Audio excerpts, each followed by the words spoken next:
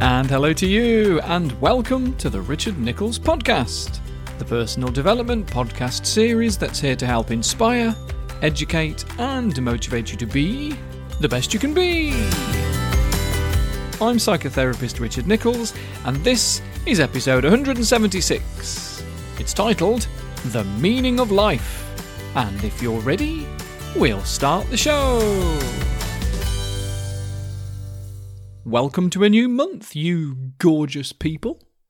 I've got some big news for you. I started my Patreon-only episodes back in January, earlier this year, and said back then that I'd try it for a year to see if it's worth doing. Turns out, yes it is. And as the Patreon count has snuck up, slowly but surely, over the year, it's up to enough now for me to take a single day off each week to make a podcast, rather than doing it over the weekend and in the evening. I can do it one day each week, whichever day that's going to be, maybe Fridays. So as of January, one day each week is just going to be for podcasting and not client work. And what I was originally going to do was begin lowering the cost of that as more patrons came on board. To $7 is the top level at the minute. Was going to drop it to $6. More patrons come on because it's cheaper. Drop it to $5, and so on and so on. But chatting with my patrons about all this, they're the ones that are paying for it. What we've decided to do instead is keep it at the $7 per month level and use the extra cash. This is exciting. Are you ready for this? To fund counselling or psychotherapy for someone who wouldn't normally be able to afford it. NHS waiting times for counselling is far too long at the minute. It's ridiculous. I mean, absolutely ridiculous. And it's severely underfunded. I know politicians are talking about how they plan to increase funding over the next few years, but it's such a big job. And if you've been following the political debates in the run-up to the flipping general election, you'll see that there are some high earners who just aren't happy to see tax increases. And if there is a way of crowdsourcing it so that only those that can afford to and are willing to contribute extra can do, then let's make that happen. So whether you want to be a top-level patron for $7 each month and get all my extras, or you just want to donate $1 or somewhere in between or more or whatever each month, please go to patreon.com, that's Patreon, patreon.com/Richard Nichols. And I'm going to be working with the BACP and UKCP therapists here in the UK to provide funds when someone says either that they need to stop therapy on financial grounds or can't even start. And I'm really excited about it. And it's taking the edge off this general election and Brexit stuff. For me, that's for sure. So that's that. And moving on with the episode, partly influenced by all of that, although I was planning on talking about this at some point this year anyway, today is all about having meaning and purpose to your life, something that crops up a lot in emails from listeners and definitely crops up in the therapy room. To a degree, I think everyone has some sort of existential crisis at least once in their life and wonders what the point of it all is. We go to work. We come home, we eat, we go to bed, and rinse and repeat until you're too old to do it any longer. And although there's other stuff that goes on, sometimes we don't see it because our thoughts are clouded by what seems like pointless things. Now, I want to separate something, though. I want to separate meaning from purpose, because I think of them as two different things, really. We can have a meaningful life without having any particular purpose, you see, because living a meaningful life becomes the purpose. If what we do on a fairly consistent basis has a point, has some sort of meaning, there's a reason for it, then life doesn't feel so empty. It reminds me of something that a lecturer called Dan Ariely once said, which was that if aliens were watching us and they witnessed a marathon, they would see all these people running and think that it must be some sort of punishment. that these thousands of people must be being forced to run those 26 miles because the only reason to be happy with it is when it's over. It's the getting it over with that makes people happy, not the running of it. Yet the runners themselves, on the whole, would say that it's the entire experience that makes them enjoy it, the start, the middle and the end, the training, the doing and the crossing of the finish line. Yet there's hardly any moment in the whole 26 miles where they wouldn't be just as happy, if not happier, at home with a cup of tea, a packet of biscuits and watching Only Fools and Horses. Which is fine, but has less meaning than the marathon does. But it looks as if there's no purpose to running non-stop for 26 miles until you know what it means to each runner, each participant. And each runner may say something different about what the marathon means to them.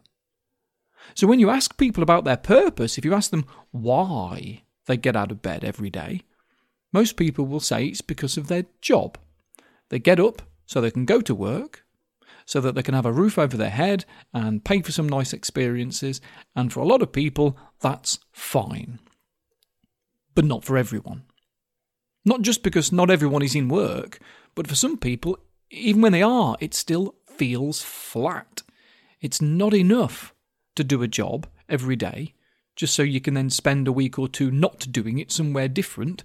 And like the mountain climbers that spend months training for their climb, they get to the top and spend hardly any time there because they're so cold and tired and they just want to get back down as soon as possible.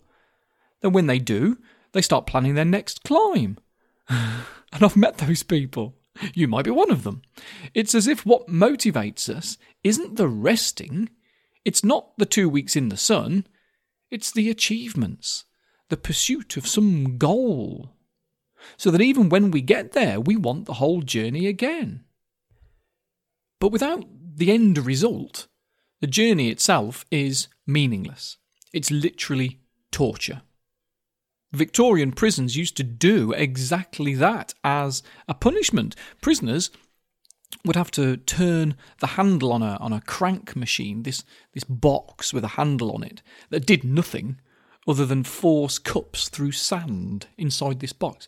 And depending on how much punishment the wardens thought that the prisoners should get that day, the adjusting screw was set to a specific level for them. Supposedly, it's why prison warders got the nickname of screws. Who knows? It was 120 years ago. But it wouldn't have been much of a punishment if there was a reason for it, if there was a point. One quite well-known study that shows this was published in the Journal of Economic Behaviour and Organisation, where 3 MIT professors put this experiment together. Basically, if you want to know how significant having meaning to what we do is, you need some sort of statistics, some numbers to measure. So what they did is create a couple of tasks that could be made either meaningless or meaningful. They could do the task as many times as they'd like, and they'd be paid a small amount to do it, but every time they did it, they earned a little bit less, until they would earn pretty much nothing. So if you get enough people to take part, you can see the differences between each group in when they decide to stop doing it. So the first task was to look through a series of letters on a page, trying to find where the double letter S's were. Each page had 10 of these double letter S's, SS. You had to look for them in all these letters, in all these jumble up of letters on this page. If they found them, they'd hand in the paper to the experimenter and they'd earn 55 cents. If they wanted to do it again, they'd earn 50 cents. If they wanted to do it again, they then earned 45 cents and so on, until they decided to quit. And then they got all the pennies, or cents, because this was in the States. Now, there were 3 groups where the task is exactly the same, but one of 3 things happened. Number 1, they were asked to write their name on the sheet beforehand, and were told that when they handed it in to the experimenter would examine it, and file it away, and they called this the acknowledged condition. Number 2, that group wasn't asked to write their name on it, it was to be anonymous. And they were told that when they handed it in, the experimenter would simply put it on top of an existing pile of papers and wouldn't look at them. This was called the ignored condition. And number 3 was the same as the ignored condition, except that as well as being unexamined, each time they handed one in, it would immediately go through a shredding machine right in front of them. So this was called the shredded condition. Now, because it was possible to cheat in all of the conditions, seeing as no one was monitoring it there and then, and the incentives to cheat are arguably higher in the ignored condition and especially in the shredded condition, where cheating was not only impossible to detect, but there was no consequences at all if they did. Now, when you ask other people what differences they'd expect to see happen between these 3 groups, people tend to say that because the first group requires you to be more conscientious, and the other 2, especially the shredded group, where cheating is not only possible but inconsequential and requires less work, then people would want more money for doing it in that first group, so they'd quit sooner. Wrong. Turns out it's the exact opposite. In the acknowledged condition, the average wage where they decided to stop was about 15 cents. In the ignored condition, it was 26 cents on average, and in the shredded condition was 28 cents. Because the workers were being acknowledged by someone, they were willing to work for almost half the money. Or, look at it this way, when being ignored and unacknowledged, we want twice as much. Almost half of the people in the acknowledged group were willing to work for 5 cents. In the other 2 groups, only 17% would go that low down. Yet they're all doing exactly the same thing with the same purpose. The purpose being, I'm taking part in an academic study in the economics department of this university. But there is a different meaning behind what they're all doing. And the study found exactly the same thing by asking people if they wanted to build some Lego Bionicles designs for money. 2 groups this time, all following the same Lego design each time that would take about 10 minutes to assemble. And when they'd finished, they'd hand it into the experimenter to get $2, and then if they wanted to make it again, they'd earn 11 cents less until they'd made 20 of them, where it would stay at 2 cents for every one that they made until they decided to quit, and they could just go and collect the money and leave. Now, one group, when they handed it in, the design sat on a desk, and they were just given a new, identical box to build, and the experimenter's desk would fill up with all these Lego Bionicles characters, all exactly the same. And they called this the meaningful group. The second group only had 2 identical Lego kits, so that when they were given the next one, the one they just previously built was then being taken apart by the experimenter and put back in the box. And if they wanted to do it another time, they'd get the same kit back to rebuild it. And they called this one the Sisyphus group. Because in Greek mythology, Sisyphus was a king who was punished by the god Zeus for his deceitfulness and was forced to roll a huge boulder up a hill, only for it to roll back down again whenever it got close to the top, and had to repeat it all for eternity. That was Sisyphus. Now, despite the fact that the physical task requirements and the wage schedule were identical in both groups, the subjects in the meaningful condition built significantly more bionicles than those in the Sisyphus condition. In the meaningful group, one of the 20 that was taking part made 22 of them. They almost ran out of Lego. And the most popular quitting point in that group was after making 10 of those characters. In the Sisyphus condition, no one went past making 13 of them. And the most popular quitting point was just 4. Now, when you ask other people what they expect to see happen, people correctly assume that they'd make less in that group. People predict that the first group would probably just make only 1 extra bionicle. That it being pointless wouldn't have much of an influence. Some, but not much. But no, It has a huge influence. And the horrible thing about this, the awful part of this experiment, was that before the 40 people who were building Lego started, they were each asked about their normal enjoyment of building Lego. Because what you'd expect is that if someone naturally enjoys putting Lego together anyway, then they'd build more. And in a meaningful condition, that's exactly what you see.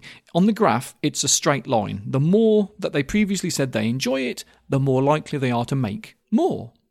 But in the I might as well be pushing a boulder up a hill and watching it roll back down group, there was literally zero correlation at all. It didn't matter how much they normally enjoy Lego. In that condition, it did not have any influence at all on how many they made. So, the experiment contained people who had a natural appreciation for a particular task, and the experimenters were able to destroy it. And anyone that's been halfway through a project at work and then been told that it's been scrapped knows exactly how that feels. And I've met plenty of people like that. I work in the West Midlands, and for a little while, more at least, there's a lot of engineering projects around here. But the financial crisis of 2008 and the pulling out of UK investors following the Brexit vote has led to so many people feeling just like those Lego builders. They might have a purpose, go to work, pay the mortgage, but the meaning behind it feels pointless, and so their enjoyment of life slumps. So what do we do, guys? It's one thing to know all about this, but how do we apply it? If our purpose is just to live, how do we find the meaning in our life? Well, we've got to go looking for it. We've got to look for it until we find it. And if we can't find it, then we need to make it. And if there aren't enough hours in the day or days in the week, then something's probably got to change. So, look at the things you do and the projects you have. I use the word project rather than goal because goals can have a conclusion, a finishing point, but projects can be ongoing. So what are your projects? If I look at mine, and because of this episode, I've done this. Actually, I've been kind of doing this on and off for the last 10 years anyway, but okay, if I look at my projects, I've got my client work, I've got my podcast, and now I've got my fundraising idea.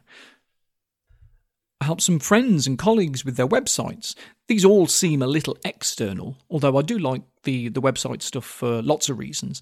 The software I use is called RapidWeaver, and is very much based on a community of small developers making these little plugins.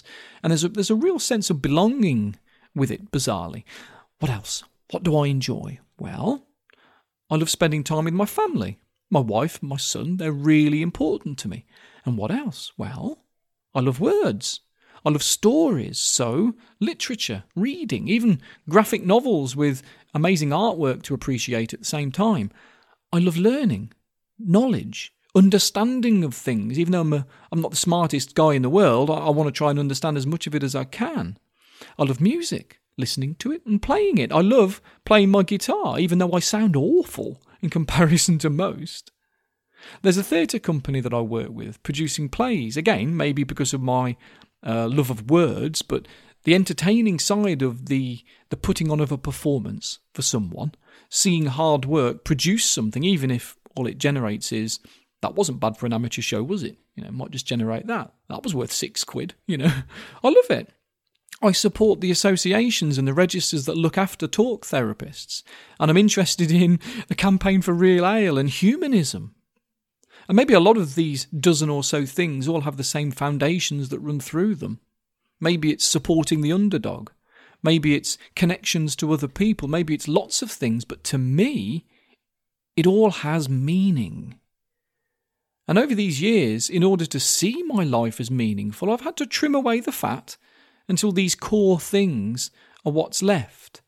And in order to feel that you're living a meaningful life, maybe you need to do the same.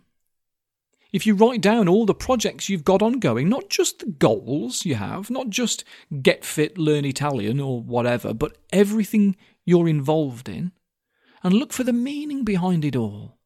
Look at each one of your projects in turn and think about its importance to you. Why you want to do it, or achieve it? What does it mean to you? Is it consistent with your values, your personality traits? When I look through my things, it does, finally. I've trimmed away the things that are inconsistent with my values, and I'm left with a meaningful life right now, anyway, this time and place. I regularly evaluate it and reevaluate it. I see a therapist every 2 or 3 weeks and talk all these things through to make sure I'm living a life that is consistent with my values and my personality traits. And hopefully, that means I can pay it forward and try and make the world a better place. And as with topics like this, it's huge. And a single 15-minute, now 20-minute plus episode is really only scratching the surface. There is so much more that we can explore here. And if you'd like to play a bigger part in all of this, then please consider becoming a patron of the podcast in some sense or other. If you go to patreon.com and search for Richard Nichols or follow the link in the show notes, you can join Patreon and support what I'm doing. Either the top level tier, the $7 per month level, where you get all my previous podcast episodes going back years. You get a new one every Monday morning and access to my hypnotherapy and meditation exercises as well. Or you can join up and pay whatever you want, even just $1 per month to help fund therapy sessions for someone who ordinarily wouldn't be able to get it. It's no exaggeration to say that we have the ability to not just change lives, but save them. And personally, I can't think of a bigger purpose. I really, really can't. So I'll let you go and do that if you like. You don't have to. Your life is your own. If you're a top-level patron, I'll be back on Monday with another episode for you. And if not, have a great Christmas, and I will speak to you in the new year. Take care, folks. Bye.